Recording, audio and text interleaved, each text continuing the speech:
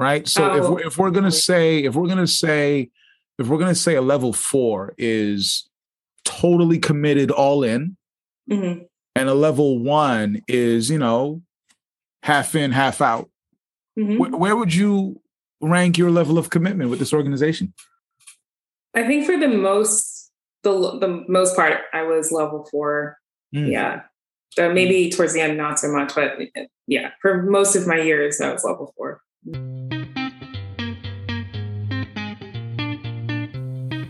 Welcome to the Reclamation Podcast. My name is Aldo Martin. And I'm Cousin Eddie. And together, we're going to explore what it's like to be in and leave a religious cult. For more info on the Reclamation Podcast, or to tell your story, follow me on Facebook, Instagram, or Twitter at Aldo B. Martin. Yeah. So, and I think it's important. The reason I asked that is because I really want the audience to understand that Liz here is not some disgruntled person. Mm-mm. Not some person that has this anger towards this group, towards the church. Not this person who's on a revenge tour. I think, now that I think of it, I think we've been friends longer as former members than we were as members. Yeah, probably. Right. Yeah. So we're in the stage of our lives where our post-church lives are actually longer than our during church lives, which is really interesting to me. I mean, that's the thing that I take from all of that. All of it is that there's so many good people I met. That part I have to admit, right? Mm-hmm. For all the weirdos, there were some really great people and relationships that came out of it. And that's because, I don't know if that's anything to do with anything, but it's just, I have to say that, you know what I mean? I have some lifelong friends who I trust and believe in whatever. We don't live under that guise or lifestyle anymore, but we're just, I did take from that some good people. That means that there were good people there. That's what I will say about that. It wasn't all bad, but there was some things were really wrong, but there were some good people there. Yeah. Thank you for saying that because there really were. There really were. And I know I've said this in previous episodes, and I'll probably say this in some future episodes, and I'll say it now. People really have a negative view on people that weren't members of cults. Like they see it on the news, they see whatever events have happened or transpired over the past X amount of years, and they think that, we're stupid and gullible and wicked people, but that's not the case. We're just regular, normal people that are looking for something regardless of whatever age. On a side note, is your mom still a member? Yeah, I was just going to say she is. Yeah. Whoa. Is. Yeah. I didn't know that part. Yeah, I didn't know that part. Has you leaving the church had an effect on the relationship with your mom? If you don't want to get into it, we don't have to, but I didn't know that she was still a member. Yeah, I mean, especially early on, yes. It was more like this, what are you thinking? How did you leave the kingdom? All these things, right? But I think so much time has passed, and I mean, I've been on a journey trying to, figure out who I am as a person. And at this point, we're really close, but she no longer tries to invite me to church or anything like that. That just doesn't happen anymore. Wow. That's done. I think that the most awkward stage was the beginning when I first left, and her not understanding why. And what year did you leave? Do you remember? 2003. 2003. So this is around the infamous letter. Yes, it is. Exactly. Mm-hmm. Yeah. I do have a question about kind of pertaining to the point about your mom still being part of the church. Mm-hmm. It goes back also to there is a kind of a common thread in regards to, what would you say, not benefits, but the positive sides to having had this experience. What is the percentage of people that you remained very, very close with and met through this that are not with the church any longer? Are a majority of those people still members as well that you became very close with, or have a lot of them left? Oh no. So who I'm still close with within the church is my mom, and then I actually have a really good friend who's a part of that church. But then I will say that, and then my sister. But my sister and my friend are part of a breakaway version of this church. So I don't even know if you consider it the same. But it's really my mom. And then actually, oddly enough, I started working, when I started working at this company, I met someone who I hadn't seen since I was around that age, 14. And she's still a part of it. And it was weird, but I have maintained contact with her. I'm not close to her, but it was actually a positive time for me when I was younger. So that everything to that early start of, my life when I was in high school, that was more like sort of like a mentor or someone like that. So I did stay in touch, but I would say percentage wise, it's probably like it's probably 1% or something. It's nothing more than really my mom. Okay. Gotcha. Yeah. Well, from an outsider's perspective, I see all of you as people that, I don't mean this in a bad way, but you came to your own senses going, hey, there's something off about this. So what I'm curious of is, are the people that you ended up surrounding yourself with that were part of that organization, did they also do the same thing? Did they go, or are there people that are like, oh no, I know 50 people that still do it and I'm super close with them? Like, that's hard for me to visualize, No, I don't know anyone who's left and is like that. I haven't seen. And the other thing is, I will say, like, I think each one of us came to our own realization, like you say, like, it wasn't like, that's a better way to put it. Yeah. I wasn't telling my friends, like, you should leave or anything like that. Yeah. That's a really good point. Everyone came to their own realization at different points in their lives. And I think we all just realized, hey, I got a life to live and I gotta do what's best for me, because for so many years, Liz, maybe you can attest to this, but for so many years, you lived doing what was best for the church. Yeah, 100%. I did anything and everything. I to the detriment of my very expensive college experience and everything else. I did for the church. I sacrificed my time and my efforts. I wanted to do an exchange program with Spelman one semester. And it was like, oh, you shouldn't do that. You need to stay here. It's just so many things, or even applying to the school I applied to. Not that it was a bad school, but I had other schools in mind, by the way. So there's so many things that I believed 100% that that's what God wanted me to do, because I was convinced that the direction I was getting was God-given. And I think that's the bigger problem. I really did believe in God. Like, I'd be like talking to him and be like, okay, if you want me to do this, I will do this. And so I think that's where the most of the hurtful thing is, that these people had no idea what they were doing or talking about, and they were manipulating lives. And that's, so dangerous to do.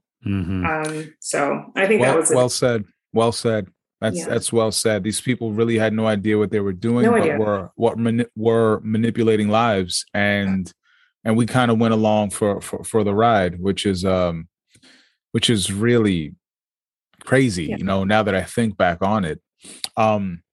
Earlier you mentioned that, the church that we were in was a very evangelical type of thing, where that's an active type of worship, where there's a lot of recruitment happening and you're expected to recruit people, right? Did you ever convert anyone? And if so, how many? If not, how active were you in the recruitment process? This is a great question. Converting process, excuse me. Yeah, I think I was involved in, it's so funny because I don't actually know the number, but I think that for people who were especially close to, I would say that would have been maybe 3, where I remember meeting them, but it was never really myself on my own who did that. I did recruit people though, and I did bring people into Bible studies. And I was one of the main people who would have these studies. I was the person who led them when they were trying to become to get baptized. And so because of the, I just mentioned, I was this really into the Bible, but also I was one of these people who would kind of be your next to final person that you would study with, or something like that. So I wasn't. Oh, you were the gatekeeper. You were one of the final people that had to meet. No, not the final. Oh, you were the second to last boss in the game. Oh, snap. That counts. That counts. The second to the last boss. So I was very much involved with the conversion process. I will say I wasn't great at meeting new people. I mean, I met people and they brought them, but they had sense. They just didn't. I was an English major, so the people I would bring, it would be few and far between. And if they came, they were more inquisitive than anything else. Like, not to say that any other major wouldn't have done that, but I found that the ones I were bringing, they were just like, "This is cool, interesting," and they would just bounce, whatever. And also, I actually met, and this is something that, especially when I was in college, I met a few people who I believed to be Christians, and they would come and say, "No, this is my conviction. I've studied this. I believe this." And I started to be like, yeah, maybe they seem like better Christians than me. I'm sitting there like, okay. So, that happened a few times to me too. But it was impossible. It was impossible to think that they were Christians because it's like, but you're not a member of my church. How can you be a Christian? You need to still, I need to still get you to do these Bible studies so you can really, really. Yeah. Yeah. It was weird, but no, I was very much, I would say, like, in the conversion process, I was very involved. I was one of these people, like I said, I had a part-time job, a full-time student, and I also spent many hours studying the Bible with people, many.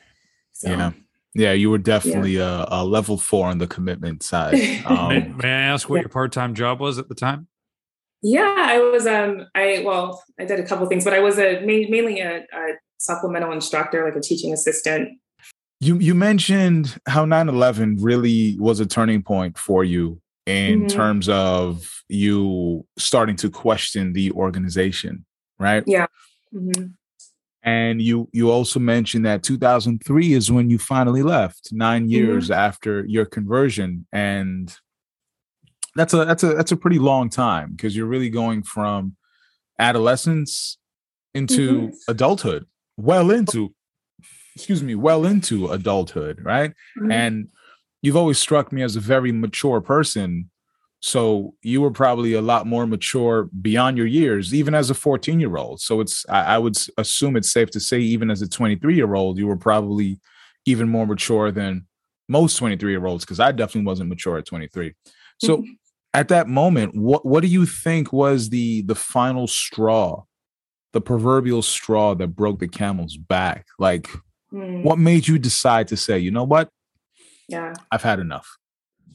Yeah, I mean, I will say that that the letter that went out was a trigger for me, because it resonated, right? All the things that were captured were real. Like, I had seen them firsthand, and also there was other, like, leaders, like, we had a program called Chemical Recovery. And what was that? What was it? We had a program called Chemical Recovery or whatever it was. I can't remember. Yes. Right. Yes. So I used to go as a sponsor, or whatever the term is, with someone who needed to go. I didn't have an addiction, but I would go with other people. And this was our version of AA. Mm-hmm. Right. Mm-hmm. And the head of that, the person who started that, like, he had and I knew, and he was one of the people that I remember from when I was like a kid. I remember he also started to have a problem or left or something like that. And that was profound for me, because he was one of the, like, kind of like, yeah, he wasn't perfect, but people really trusted him. He was an elder figure. He wasn't an elder in the church, but he was, I know who you're talking about. We're not going to say his name out of respect for his privacy, but I do remember what you're talking about. This guy was a father figure, an elder figure-like person in the church who was well-respected, well-renowned within our community. And then one day he left. Go on. Yeah.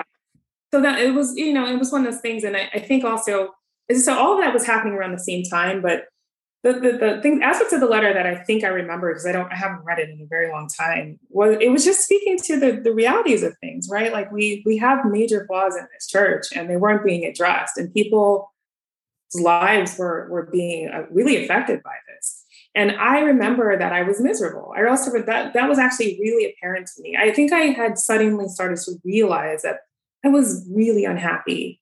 And by the time that I left, I could not go to church without feeling like I wanted to cry. And I was like, I can't go. I cannot go. Like I'm up, I can't. And actually, when I looked back on it, like even in my freshman year, with this extremely shy person that I was going into this big city, I had that similar feeling. Like I was like, I don't know if I can do this. I want to cry. This is overwhelming for me. And, after a while, people talk about this kind of like you take it on and carry it, and it's not good for you. That wasn't good for me. The whole thing I was talking about, were feeling shameful because you're shy and introverted, and you feel like there's something so wrong with you because you don't act and behave like other people do. It wasn't just that. It was everything. I just didn't know why I was doing what I was doing. I remember going into, I was recruited into some leadership circles, but not all, because of I didn't have that full presence, strong presence. And some leadership meetings I went to at like really ritzy houses, by the way. Yeah. There's that. And then there's that. Yeah. And then I asked questions like, I don't know, like, why can't we, think about this differently? Or isn't that maybe something, the questions that I probably always had, but I started to ask them. And it just was like, people just looked at me like, okay, like, what are you talking about? Like, not acknowledging that there was like a shift, which everyone could tell there was a shift in the congregation. Everyone noticed it. And I know I'm speaking vaguely because honestly, some of it's a blur and some of it is top of mind, but it's more so like everyone knew or was starting to acknowledge that our leaders were flawed and many people had been hurt by them, and it wasn't good. And hurt by them as in emotional, mental, mostly. I'm not saying that there were other things happening, maybe there were, but mostly it's this emotional and mental impact on our lives. And it really had an impact on lives, not just like on I feel sad today, but more so like your whole self-worth was wrapped up in this and in what people thought of you and were telling you. And they didn't know what they were taught. It was really dangerous. They did not know how to lead people or how to counsel people or how to tell people. They were giving people life guidances, things on like who to marry, where to live, what job to take, and what school to go to. What school to go to. And none of that is okay, really, really and truly. And especially when you don't have no idea what you're talking about and you don't even know the person well enough to do that. And you shouldn't do that, honestly. Well, who are we to do that? Like, you cannot. And I actually had regrets as well, because by the time I was getting ready to leave, I was discipling people. And I don't know if I said something hurtful to them. I apologized I like did a blanket apology. Like, I hope I didn't say something hurtful to you, but it's possible that I did. Realizing that, you were being told to be, I forget what the term is, be firm and to show them scripture. And sometimes people really needed something else, and I think that that's the realities of it. And when it comes to mental health, 100%, I started to go see a counselor that was recommended to me from church. And I went to talk to him, and he the first 2 times were okay. I told him I was really sad and I was crying. And then, I think the third or fourth time he was like, "Are you going to go back to church?" I was like, "Oh, okay. So this is what this is about." I realized. And I then that left, but the rest of my life is me trying to make sense of my mental health after that. So, I realized like those things, like you're dealing with people, you have no idea what's going on with them. Like, I had no idea what was wrong with me or going on with me beyond that life. And I think I was somewhat protected in a way because I know people who had worse experiences. But I knew that I needed to go. I knew I couldn't bear it. Like, I couldn't bear it. I was like really like crying, like literally every time I would step foot inside that environment. And to this day, I cannot. You cannot walk back in there. Oh no. You mentioned mental health, right? Mm-hmm. You were talking about it prior to, and then you actually said the word and underlined it. And I was going to ask you a question about mental health, but I think you answered it beautifully without having to have been asked. But the church was really irresponsible with mental health. And I also want to say that this was also during a time when, mental health was not a popular topic. right? Like it wasn't really spoken about. However, this was a group of people that were proclaiming to do things in your best interest, which included mental health. And they purposely neglected that. Yeah. They purposely neglected that. There was a slew of people who leaving this church are damaged. Yeah. Right. They're damaged. I mean, the lack of seriousness that they took with who people are as individuals, I think is really the biggest thing. Is really the biggest thing. But, you know, that's a whole nother conversation. Now, earlier you mentioned you weren't comfortable using the word cult. And I have to admit that at some point I was like that too. And depending on the day, I might go back and forth with that term. Right. What do you think about our church, though, that could make it either cult or cult-like? Dr. Melton, before, she used the term pseudo cult. Right. I have to hang out with Dr. Melton more. Her vocabulary is amazing. But anyway, so what would you, what about it would give it that, would give someone that perception? Oh, I mean, yeah. It's I don't know. If you look at any other of these like cult documentaries, it kind of, for me, it still fascinates me because I don't do it on purpose, but when I watch them, I'm just like, oh, there's so many similarities. Like you really see that. Yep. And I don't know. Don't claim to know everything about a cult, and maybe it was pseudo cult, or I say cultish. You know what I mean? But there were times, especially, I mean, obviously there have been changes in this church, and that's also why I have maybe that barrier to saying it, because, or maybe from what I understand, I don't know because I don't go, but because of the people they're like, oh, we've gotten rid of this and we've gotten rid of that or whatever. And so they've admitted some wrongs or whatever. But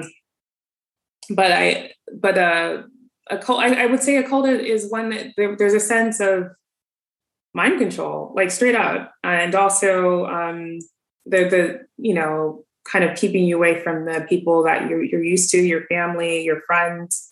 And then feeling like you have this obligation to this group more than anything else in your life. There's a control of your life that happens, and that's cultish. That's and yes, one will say, like, if you're really passionate about something, it almost becomes cultish. Like you can say that about anything, like work or whatever, but it was very, very organized and structured, but there was a similarity about how we all spoke. Like there's just so many things that, like, our vocabulary, our personalities, we were all modeling after certain personality types. Those things are cultish for sure. Like we had our own culture for sure. Yeah. Our own culture for sure. And I guess the last question I want to ask you, Liz, is, this is a generic question, but I think it's an important one. What's life like for you now? Are you good? Are you not good? Are you happy where you are at this stage in life? Yeah, I am. I will say, I'm good. I'm good. I'm not perfect or anything like that. I've had to do a lot of work, a lot of self-discovery, a lot of therapy. Yeah. Not just, even to understand who I was as a person. It's one of the first things I did when I left, was to try to figure out who I was. I went overseas and I did all sorts of stuff, but I really was on that quest because I didn't know who I was. I didn't know what I believed. I didn't know how to make decisions. I would always hear someone else's thinking in my head, and that scared me for a long time. I think now the reason I ask, is because, they've always told us, man, if you leave this church, life is going to be bad. Well, Liz, we thank you so much for the candid conversation. I'm saying we, but I know for me, I know I loved how candid you were, and I love how you explained everything, just from your perspective. And I think that's a brave thing to do. I think it's a necessary thing to do. And I hope that it's brought you some healing, as well as might help some others that are listening who experience the same thing, bring them some healing too. So we thank you. We thank you very, very much. Thank you. I really appreciate that you're doing this. I think it's great to do. I think it's needed, and I 100% support you in this. Yeah. Thank you. Thank you. Next time on The Reclamation. You were lucky enough to see things from a different view and leave. How would you have been had you have stayed all these years? You know what the funny thing is? As much as I like to call it a cult now, right? If I was given an opportunity to do it all over again, yeah, I wouldn't change a thing.